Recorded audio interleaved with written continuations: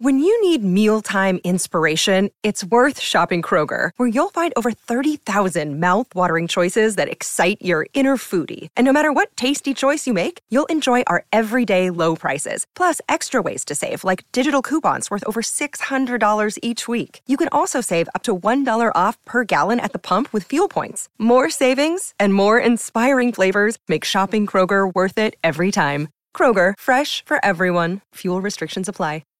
Well, we saw fireworks at Sky Stadium in Wellington last night with a staggering amount of sixes, but earlier in the day there was some explosive hitting on our domestic scene as well. Off the back of a big 100 from Luke Georgeson, the Otago Volts put up a healthy 276, batting first in the elimination final of the Ford Trophy, only to be reeled in by the Auckland Aces with 9 balls remaining. And central to that were hundreds by Robbie O'Donnell and our guest this morning, the great Martin Guptill, who got them home, and they will now play the grand final against the Canterbury Kings, this time at Hagley Oval on Saturday.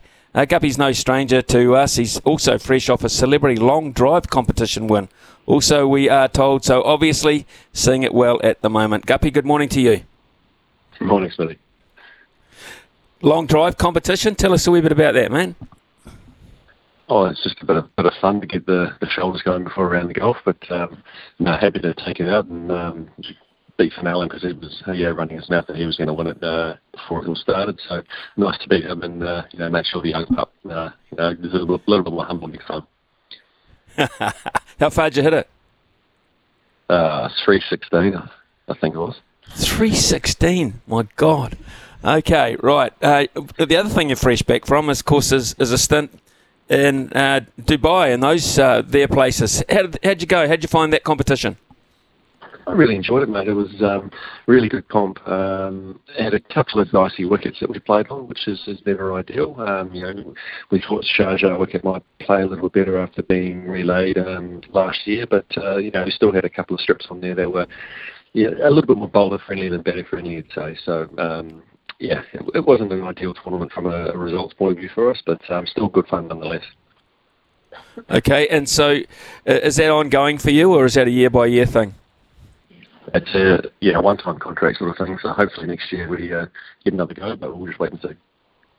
So you're 37 now, and that still means you've got quite a lot of cricket left in you if you want to.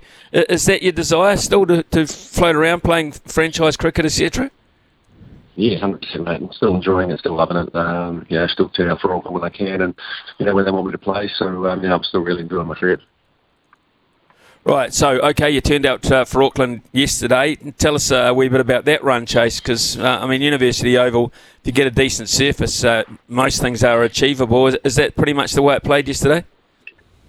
Yeah, we didn't ever have a great start with the ball. They had a 100-run partnership opening up, and then we pulled back really well, took a couple of wickets. I think they got out to about 5.5 and over. At one point, we pulled it right back to 4.5 and over through the middle, and we were well in control. And then we let it slip at the end a wee bit, but look, that's the ebbs and flows of one-day cricket these days. And then, obviously with the bat, it was obviously just try and knock them off as quick as possible. And we were lucky enough to have 3 really healthy partnerships to see it off. So Canterbury on Saturday, that's right, at Hagley. Yeah, mate, it's a big one. Canterbury's played some pretty good one-day cricket so far, and we'll have to be at our best to knock them off. Okay, let's look at last night. I assume you over maybe a glass of wine. You had a bit of a look at what happened in Wellington last night.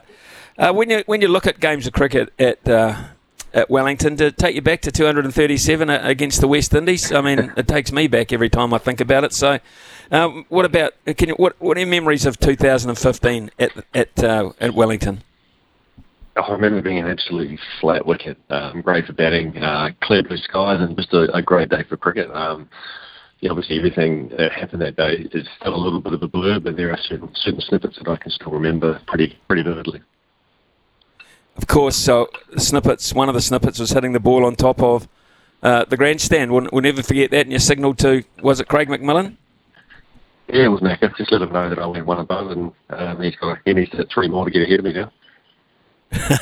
He's unlikely to do that. He sits up on the top of the deck now, so it's as far as he'll be going. What did you make of last night's game between the Aussies and us. I mean, high scoring, seemed like a pretty good surface, but what did you make of the game overall? I thought it was a hell of a game. I had it on in the background while I was doing a bit of admin work, and then to go down to the last ball, needing 4-1, and see Tim David hitting a ball which I didn't actually think Tim Daly was far off nailing that Yorker, and he's just such a big, strong guy that he was able to get plenty of bat on it, and the only person who was ever going to get close to that stopping that ball was Glenn Phillips, and not even he could get there. So it was a hell of a game and a very well timed run chase. I actually thought New Zealand's performance against their bowling attack was damn good.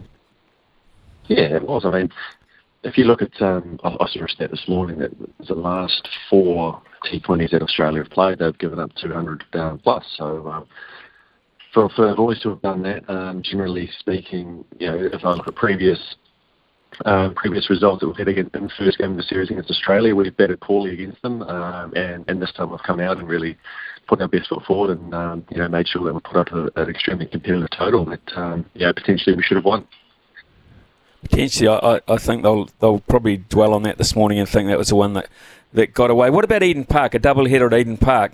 Traditionally, I mean, would you have played any cricket on the main oval this year? I guess you probably haven't, but what's Eden Park like? I mean, I think you're the leading run scorer ever in T20 international cricket there, so tell us about that surface usually.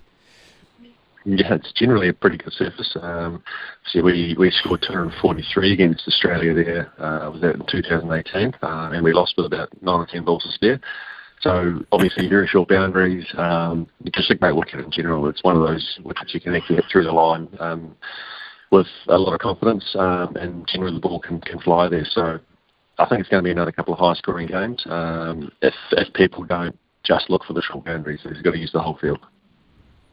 Okay, so that's interesting. I mean, you've played against Stark, you've played Cummins, you've played Hazelwood. What's your approach against a high-powered attack like that? I don't think too much has to change, really. It's you got to stay true to yourself in your game. Obviously, they're going to have plans against you, and it's how you best counter those to be able to score runs. They generally, I mean, do they bowl the same in T20 cricket as they perhaps do in Test cricket? Are they looking at the same zones or different ones?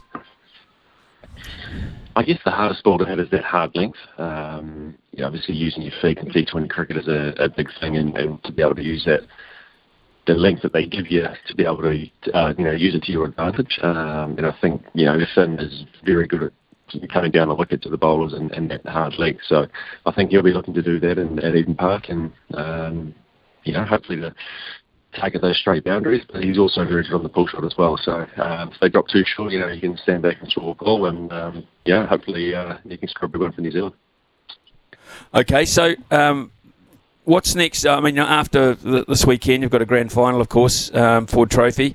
What's on the next on the menu for Martin Guptill and the Guptill family? Not too much actually at the moment. Could be a bit of time at home, and then we'll look see if anyone wants to play any leagues that are going on around the world. Really, just wait and see. Do you open yourself up? I mean, to perhaps the 100 competition or those sorts of things in England as well?